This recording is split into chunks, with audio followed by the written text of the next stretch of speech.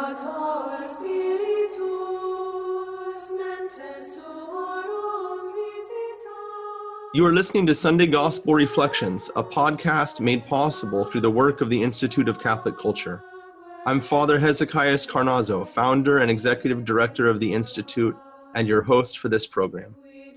In this podcast, we'll explore the historical and literary context, themes, and significance of the readings for the coming Sunday.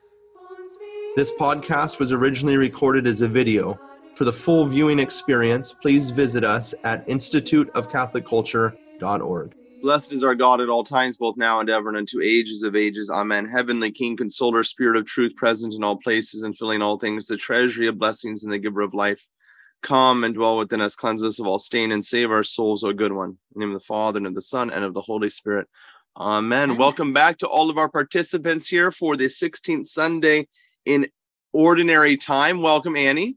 Father Hezekiah, it is good to see you again. It is good to see you also, Annie. Looking forward to jumping into our biblical text today. Yeah, a good set of readings to talk about, I think. Absolutely. Yeah. Something near, near to my heart. I guess I shouldn't say that as if other sets of readings are not good, but... No, but this one has to do with food. Yeah, and that's always an enjoyable topic of discussion, is it not? I'm into food, yes. So let's jump into it here. Let's give our biblical texts. Okay? Yes, get out your notebooks and write these down. Get out your Bibles and get them ready to go. The first reading for the 16th Sunday in Ordinary Time, Genesis chapter 18, verses 1 through 10. The responsorial psalm comes from Psalm 15. Our gospel, as we continue our way, I feel like we've been in Luke chapter 10 for like 4 or 5 weeks now. I know. Luke chapter 10, verses 38 to 42. And our epistle comes from St. Paul's letter to the Colossians, chapter 1, verses 24 through 28. You ready to go, Father? Not hard to find the book of Genesis, thankfully. So is that the beginning or the end of your Bible? I'm going to let people decide for themselves. Or guess for themselves, I suppose. Let's do it. All right, Genesis 18, we're starting in verse 1. The Lord appeared to Abraham by the terebinth of Mamre as he sat in the entrance of his tent while the day was growing hot. Looking up, Abraham saw 3 men standing nearby. When he saw them, he ran from the entrance of the tent to greet them. And bowing to the ground, he said, "Sir, if I may ask you this favor, please do not go on past your servant. Let some water be brought that you may bathe your feet, and then rest yourselves under the tree. Now that you have come this close to your servant, let me bring you a little food that you may refresh yourselves, and afterward you may go on your way." The men replied, "Very well, do as you have said." Abraham hastened into the tent and told Sarah, "Quick, 3 measures of fine flour, knead it and make it rolls." He ran to the herd, picked out a tender, choice steer, and gave it to a servant who quickly prepared it. Then Abraham got some curds and milk, as well as the steer that had been prepared, and set these before the 3 men. And he waited on them under the tree while they ate. They asked Abraham, "Where is your wife Sarah?" He replied, "There in the tent." One of them said, "I will surely return to you about this time next year, and Sarah will then have a son." Seems like a pretty significant passage that we have here. Father, at what point in the life of Abraham does this encounter take place? Yeah, it's a good question. I think it is helpful to us because, we haven't been in the book of Genesis much of late. We've been doing a lot of the prophets. Before that, we were in Acts of the Apostles. Here we go back to the life of Abraham. And as usual, we're parachuting in the middle of liturgy on Sunday morning, and the kids are screaming and got poopy diapers and all no idea what's going on. So the most we can get out of this is like, well, that's nice, right? Abraham's so nice to these people, and so but there's more going on than that in the story. And so let's go back and just contextualize a little bit. And to do that, we're going to go back to Genesis chapter 11. Okay. chapter 11, and I'm just going to kind of roll through these chapters really quick, just so we can kind of wrap our mind around it. And because this is our goal, right? During our Sunday Gospel Reflections at the ICC, not necessarily to give an exact exegesis or homily on the text itself, although we do that. More importantly, we have as our goal is to contextualize so that your priest can preach his homily effectively, knowing the context of what's going on. So here we are in Genesis chapter 11. You have the story of the Tower of Babel, but on both sides of the story of the Tower of Babel are the genealogies. The genealogies help us connect ourselves to the rest of the story. And so you have, if you just take a look at chapter 11, verse 10, these are the descendants of Shem. Now, of course, Shem, you look back, if you're not sure who that is, Genesis chapter 9, verses, you want to look at verse 26 and following, or you could go back earlier and see the sons of Noah. So Shem is the eldest son of Noah, who receives the blessing to become head of the family. And here's his genealogy in chapter 11, verse 10. Why is that important? Because I'm going to bring my eye all the way down to verse 27. And you're going to find out that Abram is a descendant of Shem, Shem being the son of Noah, Noah being the son of, and so forth, all the way back to Adam. So you know the genealogy where we're at in the story. Abram finds himself out in Ur of the Chaldees here in chapter 11, verse 28. And if you've done any Bible studies with me in the past, you'll know this is an important passage, because here we have somebody living out east of Jerusalem. And of course, in Genesis, okay, now I'm having to go I go too much context, but you know what? You got to do it. Okay, so just very quickly, Genesis chapter 3, verse 24, you'll see that Adam and Eve were cast out of paradise in an eastward direction, right? He places the cherubim with the sword on the eastern side of the Garden of Eden. And so the place of exile is east, as far as Genesis is concerned. And now we find a guy directly east of where he's going to be called, which is Jerusalem. And again, I say again and again many times that from a biblical perspective, for the ancient biblical peoples, Jerusalem was considered to be the original location of the Garden of Eden. Okay, so now we're going to draw a straight, direct line east of paradise, and we find a man in exile out there in Ur of the Chaldees, and God calls him. And where does he call him back to? If you draw a line directly west, you hit the city of Jerusalem. So he's going to come and he's going to receive this land as an inheritance, chapter 12, verses 1 through 3. Why is that important? Because many people might think, well, this is just, God being nice to Abraham. No. Abraham is a descendant of Shem, who's a descendant of Noah, who's a descendant of Enoch, who's a descendant of all these guys, all the way down to Seth, to Adam. And this is the family land.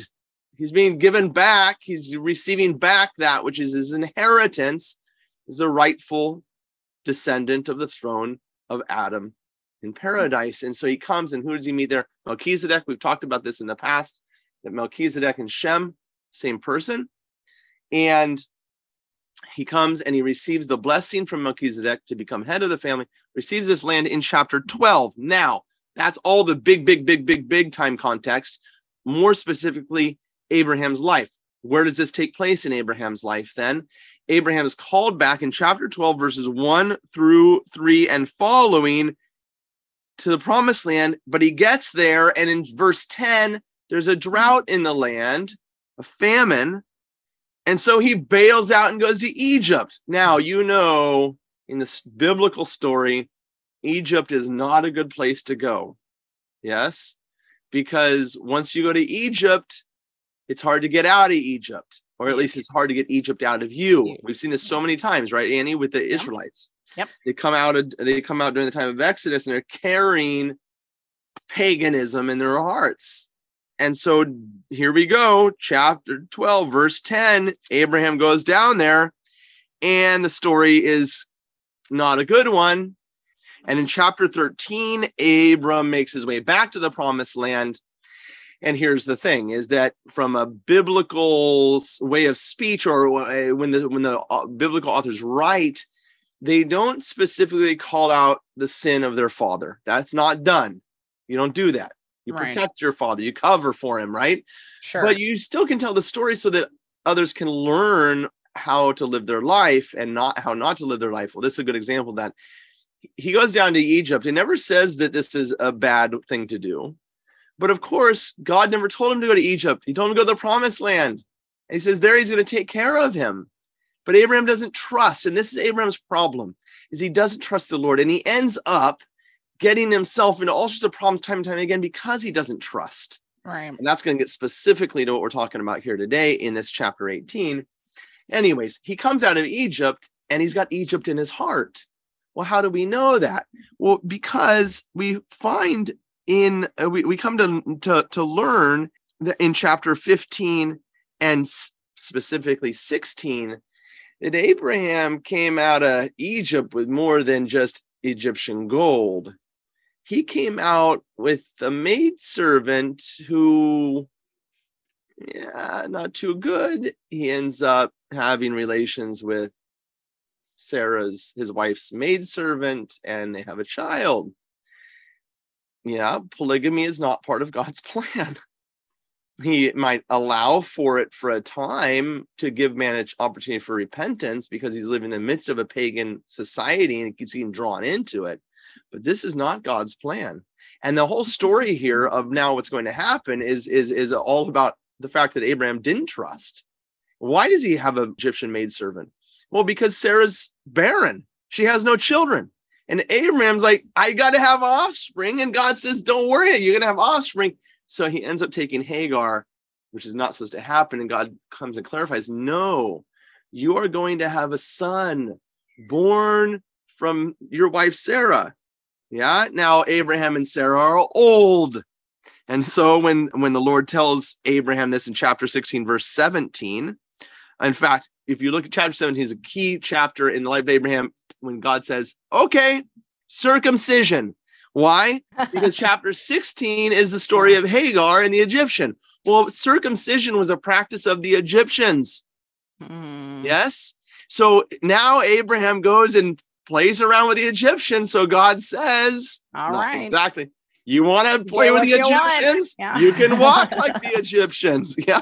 So at 99 years old, in 99 years old, Abraham is, look at that in chapter 17, verse 24, 99 years old, Abraham circumcised in the flesh of his foreskin. Ouch. Yeah. Not nice. Okay. So he's going to now have the mark to remind him.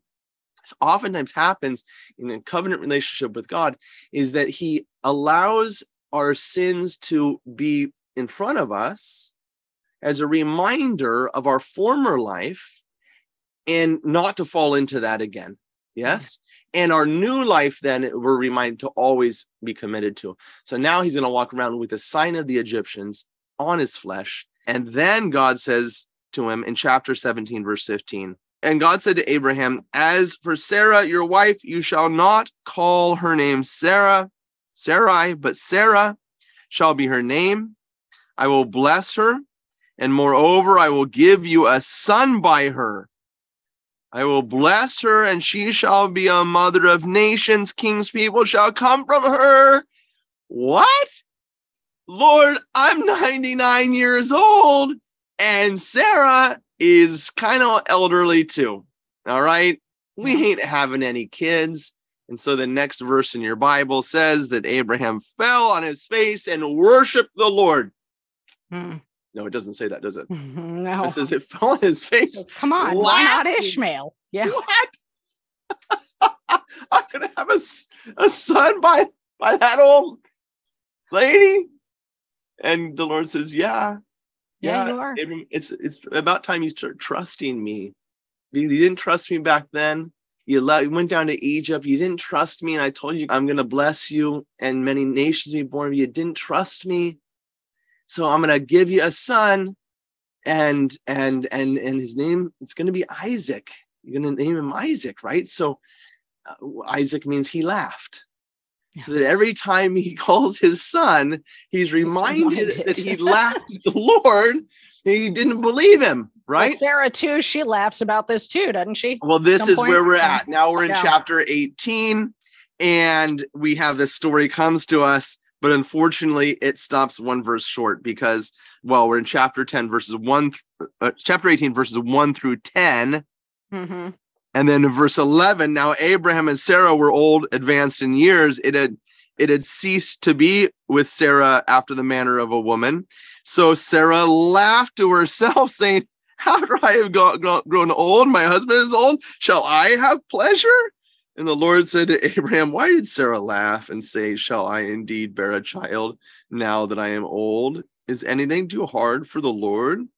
So obviously, the Lord told Abraham that he's going to have a son.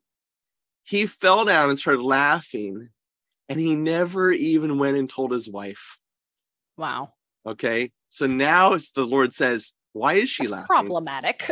Yeah, rather problematic. Why is she laughing? You should have told her back then what I told you. But instead, you moron. I shouldn't say that because he's a great patriarch, Abraham. But I'll tell you how the Lord, you gotta read the scriptures with humor and allow them, because they are funny and they're catechetically funny, right? This is all written by Moses. Remember? You say, wait a minute, Moses is living during the time of the Exodus. That's many, many, many generations after that. Yes. But the book of Genesis is written by Moses during the time of the Exodus. So he includes all the stories that would be helpful to the people of God who are coming out of slavery in Egypt. And what are the people saying? If you had to say, Annie, what's the one thing the people of God are doing and saying during the time of the Exodus? Oh, they're not trusting God. Yeah, they're like, would you bring us out here in the desert? Because we don't have anything to drink. Yeah. So Moses strikes the thing. We're starving to death. So he gives them manna, right? And then they're like, oh, but we're hungry for this cucumbers of the flesh pots. Pots of Egypt. They didn't trust the Lord, and their heart was always going back to Egypt. And so this is the whole life of Abraham is a catechesis about what is going to happen. Look, if you doubt that, just look back at Genesis chapter 13, verses 1 and 2. So Abraham went up from Egypt. Who else went up from Egypt? The Israelites. He and his wife and all that he had, and Lot with him, into the Negeb. Now Abraham was very rich in cattle, in silver, and in gold. How did he get silver and gold? Well, if you read the verses just before that, it's because he despoiled the Egyptians. Pharaoh was like, here, get out of my sight. Because there was a whole thing with Pharaoh and Sarah. So he despoils the Egyptians. Well, who else despoils the Egyptians? The Israelites during the time of the Exodus. When they left, it says that they left with all the gold and silver of Egypt. So this is a catechesis of what has just happened in the life of Israel, is a retelling of the life of Abraham, so that they can say, hey, look, this is what God did for Abraham. He's going to do the same for us. Trust him. But of course, Sarah laughs. Okay, I'm sorry, we went really long, but there's your context of this passage is given to us, which is a fascinating story in the life of Abraham. And it kind of feels a little bit like it's kind of thrown in there in the midst of the whole thing. Yeah. And that's why the church is able to kind of excise it out of the whole rest of the story. But anyways, let's take a look at the text itself. Yeah. Okay. So explain this to me, Father. So the beginning of this passage says, the Lord appeared to Abraham, blah, blah, blah. And then it says, looking up, he saw three men standing nearby. And then when he's talking to the three men standing nearby, he says, sir, if you may, as if he's talking to what's going on here? Yeah, he's talking to three people or one? What's happening? Again, I don't need to spend much time on this because I know that your pastor is going to be preaching on this. And this has always been understood by the church fathers as the proto-revelation of the Holy Trinity. Yeah, because of what you just pointed out. He's speaking in the singular, and yet there's three there, and these three are very kind of like strange, Yeah, very mysterious. very mysterious. And so this has always been read as the appearance of three angels to Abram, and the story is going to continue regarding Lot and Sodom and Gomorrah and all of this business. So I would encourage you to read all of chapter 18 to understand the placement of this. But Annie, that's basically it, is that the fathers of the church reading this have always read this as a revelation of the presence of God. And that's indeed in chapter 18, verse 1, it says, the Lord appeared to him by the oaks of Mamre, right in the verse 1. It said, and behold, three men stood in front of him. So obviously, as the story continues, these are angelic beings, but the angels come as representatives of the Lord, just as the apostles are sent, as we are as Christians. The angels participate in the ministry of the Lord. And so here, three of them appear to Abram and eat with him. And we see in this a foreshadowing of the revelation of the Trinity. Okay, well, then let's talk about what you want to talk about, the food.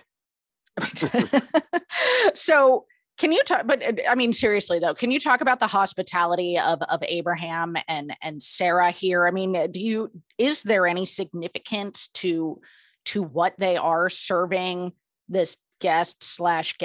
I'm going to share with you a quotation from one of the church fathers that I think is very nice. It's kind of a classic way in which the church fathers did exegesis on this text and others. And so Saint Caesarius of Arles says this: he received the three men and served them loaves out of three measures. Why this, brothers, unless it means the mystery of the Trinity? He also served a calf, not a tough one, but a good tender one. Now, what is so good and tender is he who humbled himself for us even unto death. He himself is that fatted calf which the Father killed upon receiving his repentant Son. For God so loved the world that he gave his only begotten Son. For this reason, Abraham went to meet the three men and adored them as one. In fact, in the fact that he saw three, as was already said, he understood the mystery of the Trinity. But since he adored them as one, he recognized that there is one God in three persons. He goes on to say this: Lot too received men, as he goes on to continue in chapter 18. Okay, Lot too received men, but only two, not the whole Trinity. Moreover, in the evening, not at noon, what did he serve them? He baked unleavened bread, and they ate. Because he was much inferior to Abraham in merits, he did not have a fatted calf, nor did he recognize the mystery of the Trinity in the three measures of flour. However, since he offered what he could in a kindly spirit, he merited to be freed from the destruction of Sodom. Notice, brothers, that even Lot deserved to receive the angels because he did not reject strangers. Behold, angels enter a hospitable home, but houses that are closed to strangers are burned with flames of sulfur. Yeah, so you got to go now and read the story of Sodom and Gomorrah to be able to see Lot's life in comparison to Abraham's life, and the hospitality of Abraham and that of Lot and his wife, who turns into a pillar of salt. But I have to go one step further regarding this hospitality business and have you flip in your Bibles to the book of Hebrews, all the way at the other end of your Bible. Of the Bible. Yep. Hebrews chapter 13. Hebrews chapter 13, verse 1. Let brotherly love continue. Do not neglect to show hospitality to strangers, for thereby some have entertained angels unawares. Okay, of course, St. Paul is writing about Abraham, right? And I bring this passage up because maybe I'm going to go more in the homily direction for a minute, which I promised I wouldn't do, because this is an important biblical theme of hospitality as a form of love. Yeah. Love is the center of our Christian life. Yeah, it is who God is, and it is who we are, made in his image and after his likeness. And so our hospitality to others is a way in which we live out this calling of love. Unfortunately, today, in many places, hospitality has been lost. The art of hospitality has been lost. It's an important part of what we do at the Institute of Catholic Culture, and that is trying to encourage our participants to get serious about hospitality. And I would encourage you maybe to get an icon of Abraham serving the holy angels. In fact, we're going to pull this up right now, and you're going to see very beautiful the tradition of iconography regarding this particular piece. So you'll see there the three angels, right, and all of the what has been served to them. You'll also see there Abraham and Sarah, but you'll also see some of you notice. Do you see, Annie, something funny about their hands? Do you see their finger got cut off? Oh, weird. And all of them, Why? all of them have the same finger cut off. Actually, the one on the furthest on the right, you'll notice it's not so much that it's cut off. His finger is just curled down. And there's a reason for that. Interesting. And it's telling us this whole story of the life of Abraham prefigures the coming of Christ and the Eucharistic banquet that Christ has come to give us, being the one who is hospitable, right? The Lord himself. So first of all, regarding the fingers, in the Old Testament, the Hebrew priest would bless God's people in using the name of God formed in the sign of his hand, holding up his hands to bless the people. And the early Christians took this practice, but said, no, the one who is revealed to us as God is Jesus Christ. And so priests from the earliest days of Christianity bless the people. And you'll see sometimes pictures of popes doing this kind of a thing, or see a flash in the peace sign. This is an artistic corruption. What this is that the priest, still in the Byzantine tradition, holds his hand like this. An I, it replaces the J in Greek as it does in Latin. Yeah. Sure. And an S, when it's on the end of a word, sigma, changes to a C. So we have an I and we have a C. I see. Yeah. X C, Christos. The last one. Okay. So I'm gonna do this like this. I C X. See the X right here? Yeah. And then C. And the blessing like this. Now, in iconography. How long did you have to practice that hand figure before you were ordained a priest? Exactly. So you'll see the hand here, and but this tells you that the story of Abraham prefigures the Eucharistic banquet. But even further than that, we'll pull up this icon now with the tracing on it of the chalice, because the angels are seated at the table in the form of a goblet, with the base coming down between their legs, and so forth. Okay. Wow. So there you have it. It's a prefigurement of the Eucharistic banquet that is given to us by Christ. The Holy Trinity is present, and Abraham and Sarah are there serving them.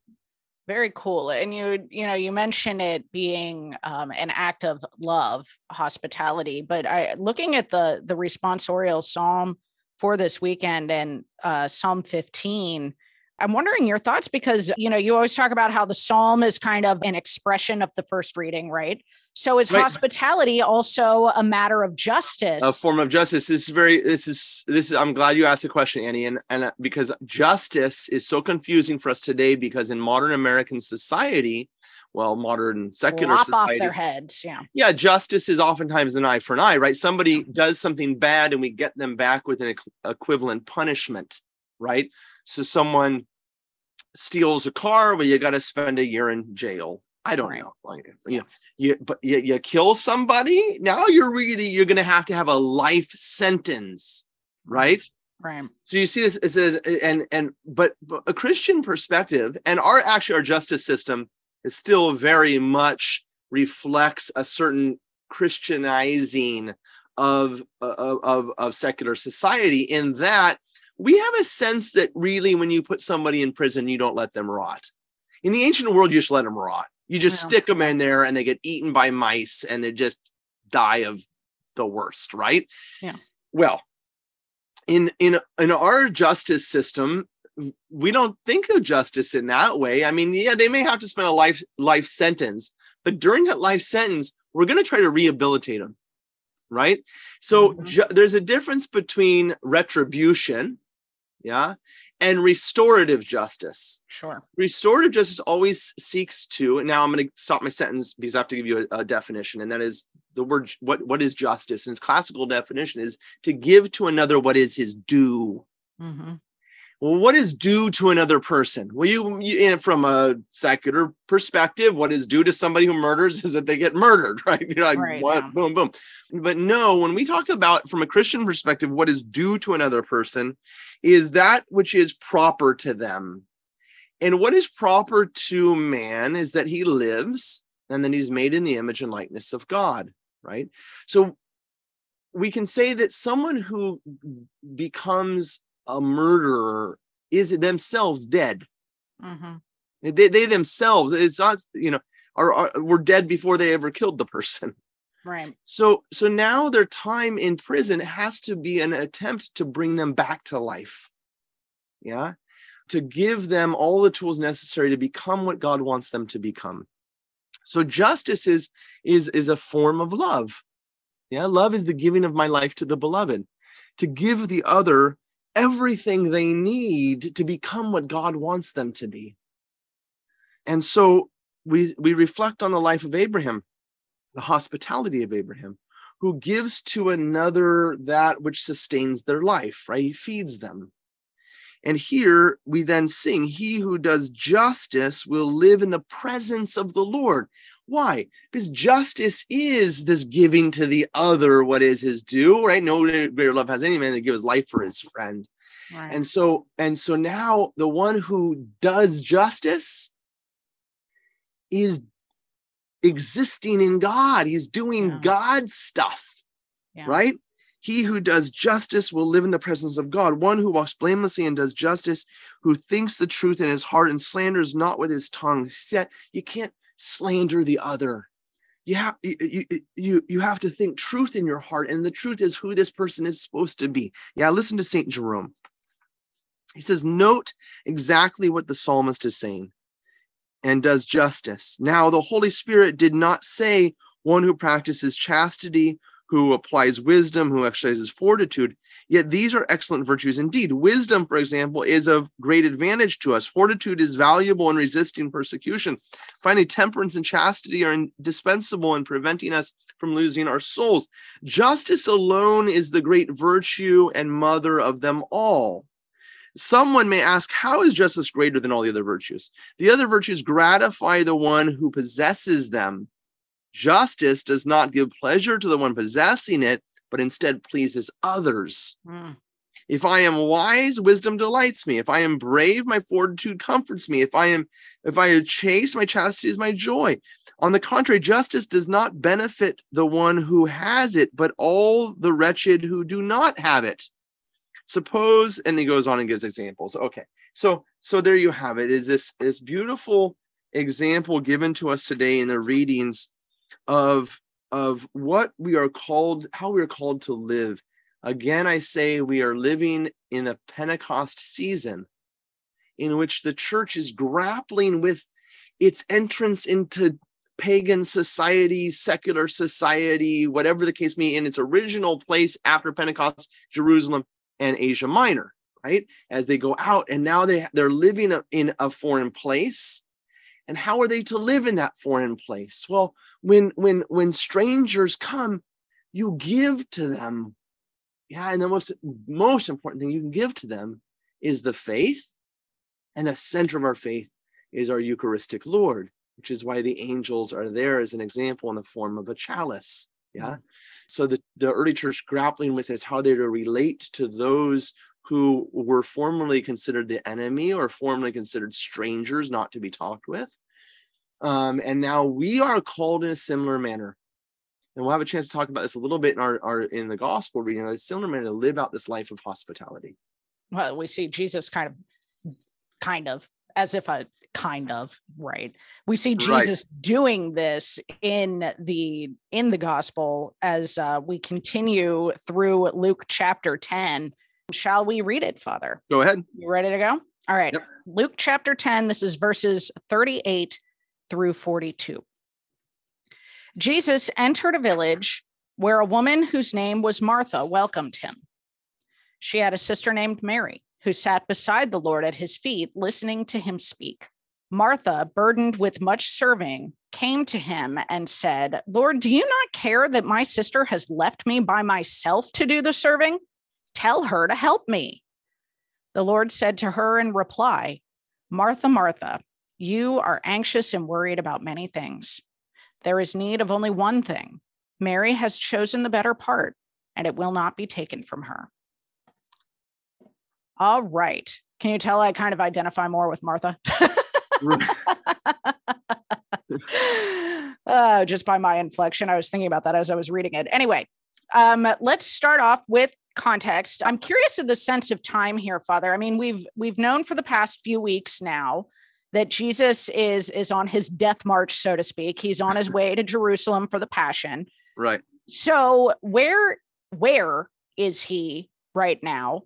And I mean, since we are talking about Martha and Mary in this passage, I'm curious too, how close is this happening to when he raises their brother Lazarus from the dead?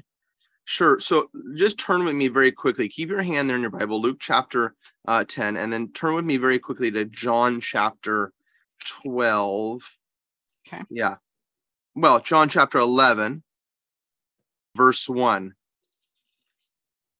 Now a certain man was ill, Lazarus of Bethany, the village of Mary and her sister Martha. So now we have the context, right? There's your geographic context. We're going to pull up a map here. You're going to see the journey on Palm Sunday from Bethany over the hill and down on the Mount of Olives. Okay. So, but there you can see Bethany. Bethany's not far from Jerusalem. It's right there. It's just over the hill. Now, today, most of our pilgrims, many of you have gone to the Holy Land either with the Institute or with other groups, and you'll know that it takes us a good bit of time to get over there because the Israelis have blocked up, put a concrete wall and makes you go through all these gates and stuff because of the war between the Palestinian people whom they're persecuting and the Israeli people who have come to take their homes and live there. So now there's conflict and war, of course, and so it takes a long time in the bus to get around that. But you have to understand it's right there. Bethany's right there, right near Jerusalem. So in the context of the gospel, we're here. Right. Jesus has arrived. Yeah.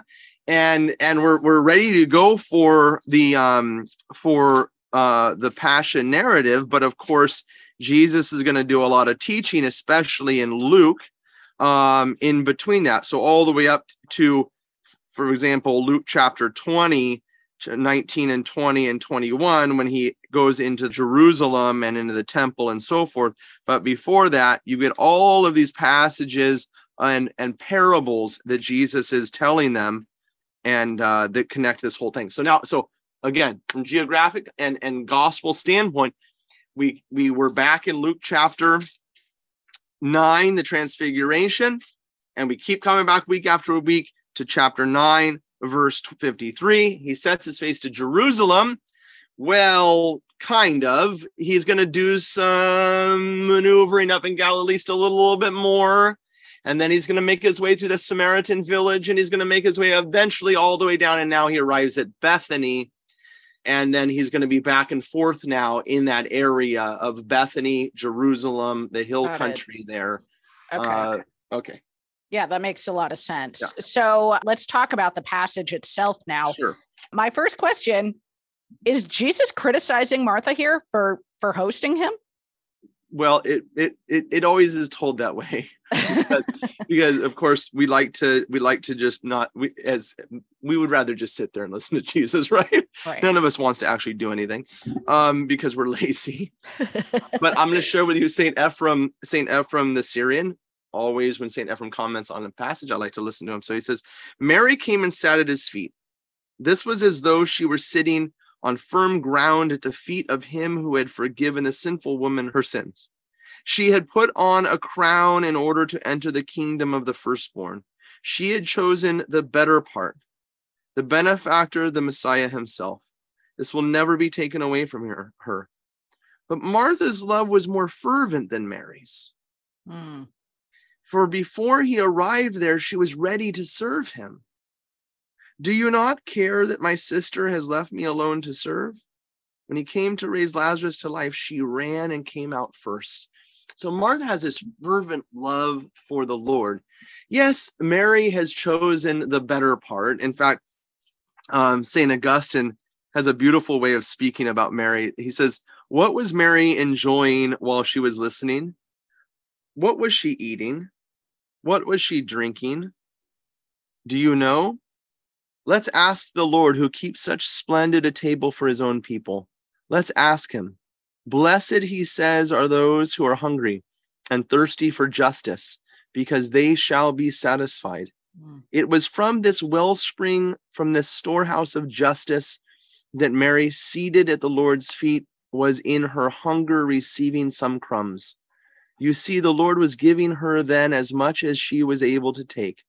But as for the whole amount which he was going to give at his table of the future, not even the disciples, not even the apostles themselves were able to take at that time. And he goes on. So the point is that the fathers of the church, St. Augustine in particular here, talk in terms of Mary eating from Jesus, receiving from Jesus, and Martha serving. But here's the important thing that it answers your question, which is, well, poor Martha. Well, she did. Right? She always gets a bad rap. And but remember, Jesus doesn't say what Martha is doing is bad. He says that Mary's chosen the better part, part of a whole. Yes, it's really the story of Martha and Mary, the images of Martha and Mary that we should hold up in front of us as our icons of holiness, because both are important. We come to serve the Lord. He says he comes to serve us. Right. And now as there's back and forth relationship of communion with one another. So is service bad? Jesus says, I have come not to be served, but to serve. So it's not that service is bad, but of course it also must be receptive to receive what God wants to give to us. So I would just say both Martha and Mary stand as icons for us. And I think today in our church, we could use a little more Martha. And I am going to give a little homily here, not right now, but before we finish today, I have to give a homily on hospitality in our church because we got problems. Oh, awesome. I look forward to hearing what you have to say there. Can I add one more thing to what you were just quoting, St. Augustine? Yeah. And the book that I use, this lectionary book that I use has commentary from Dr. Bergsma in it, my boy. Right. I'm always bringing up Dr. Bergsma. Anyway, he writes in here, about Mary, we can apply a pleasing interpretation of an important Old Testament text. After the Sinai covenant was solemnized in Exodus 24, verses 1-8, the leaders of Israel went up on Mount Sinai and they shared a meal with God. It says they beheld God and ate and drank. And Dr. Bergsma writes, some ancient rabbis took this to mean they looked at God and in this way they ate and drank. In other words, the beatific vision was their sustenance. And I think saying exactly the same thing about Mary there. This is true. And now I'm going to give my homily. Yeah, because I think that's fairly strong in our church. In fact, so many churches have adoration chapels, 24-hour adoration, and this is all good. Mm-hmm. But how many of our churches have 24-hour hospitality? How many of our churches welcome strangers actively working to welcome strangers, those who are wandering, who come into our churches? How many of us, when someone comes to the church for the first time, lay out a spread like Abraham did or like Martha did? Yeah. Do they even recognize them as strangers? I mean, honestly. Right. Yeah. So there can be, right. I mean, a lot of us don't even know who's in the church, right? Yeah. But I would say there can be a certain tendency in our church that is, I think, particularly influenced by a Protestant understanding, a modern Protestant understanding of salvation, which is that it is not a corporate reality, but an individual relationship. And I go to adoration during my hour of adoration to see my Lord and speak with him directly. And this is good. but it also must include a corporate worship or liturgical worship, which then transforms us. So adoration is wonderful, but is it are you being transformed in the Lord himself, who says, I have come not to be served, but to serve? Are you walking out of adoration as a servant of God's people and bringing that gift of the Lord to others?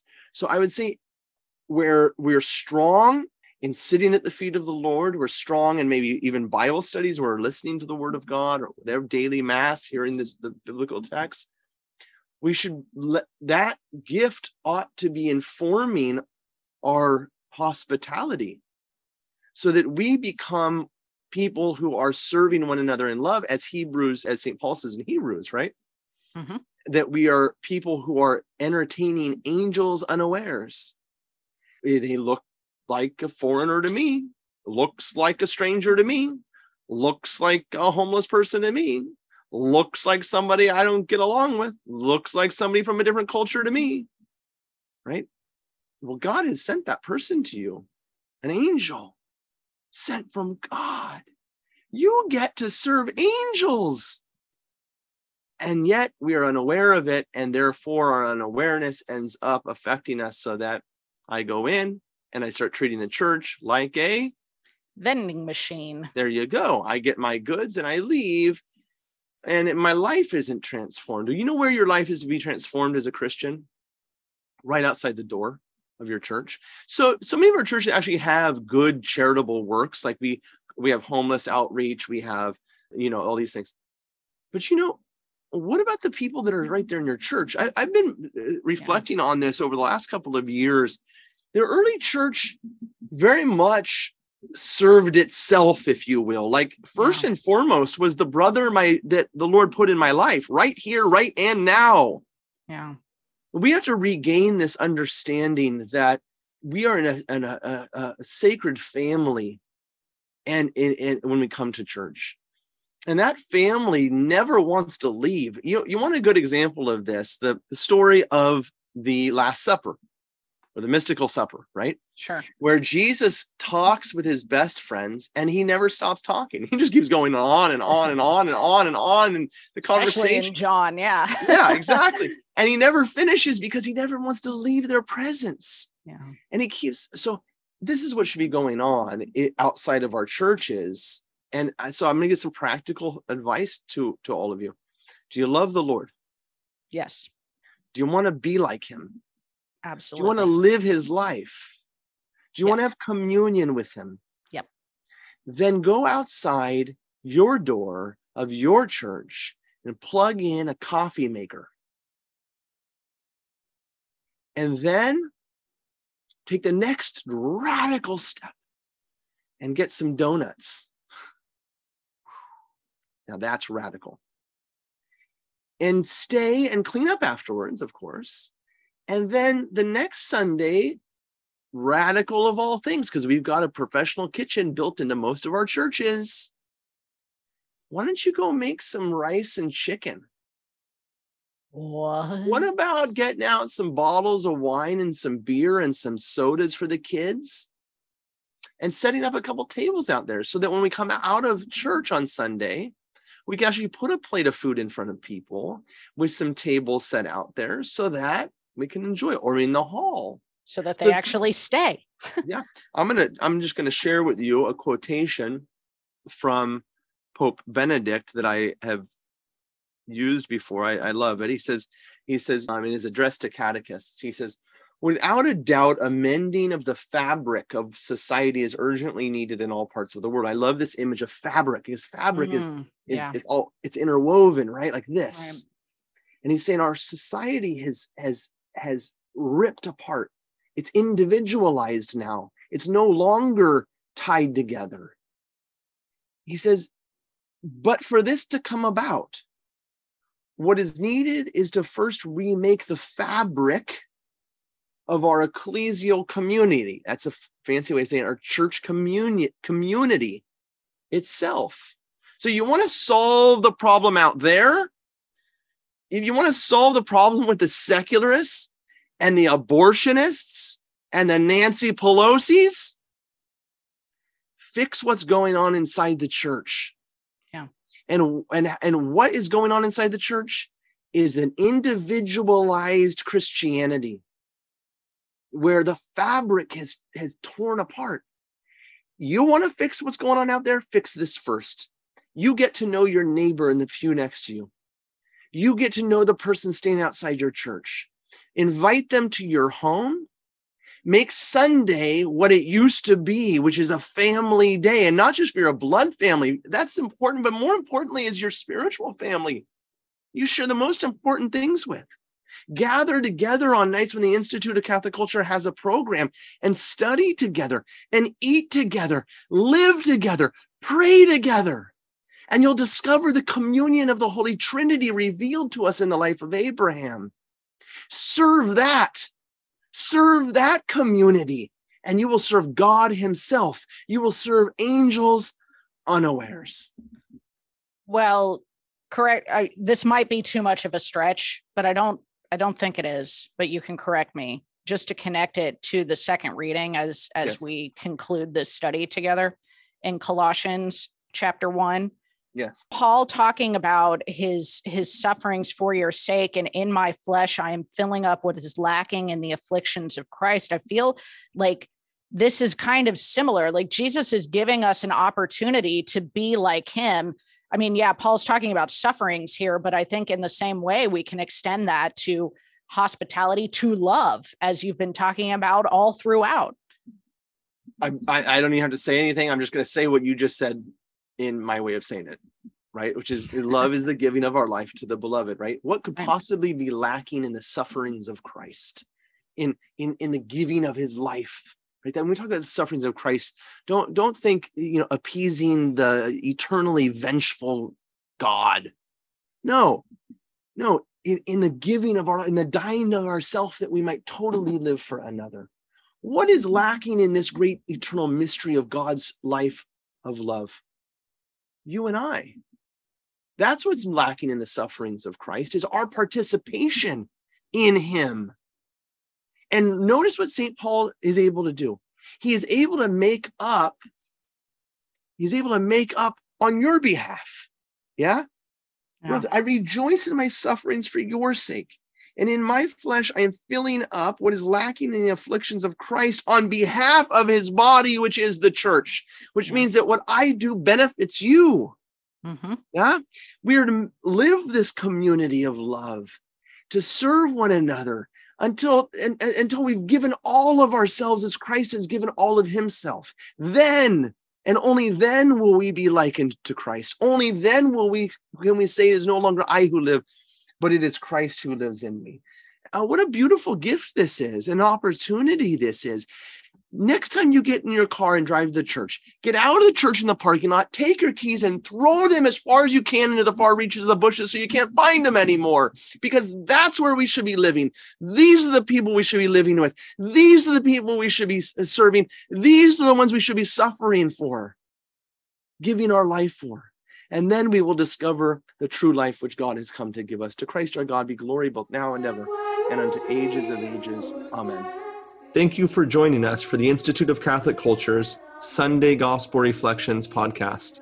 The Institute of Catholic Culture is an adult catechetical organization dedicated to the re-evangelization of our society through educational and cultural programs offered to the public at no charge. I invite you to explore all we have to offer, including over 900 hours of on-demand catechetical opportunities, and sign up for our upcoming events by visiting instituteofcatholicculture.org.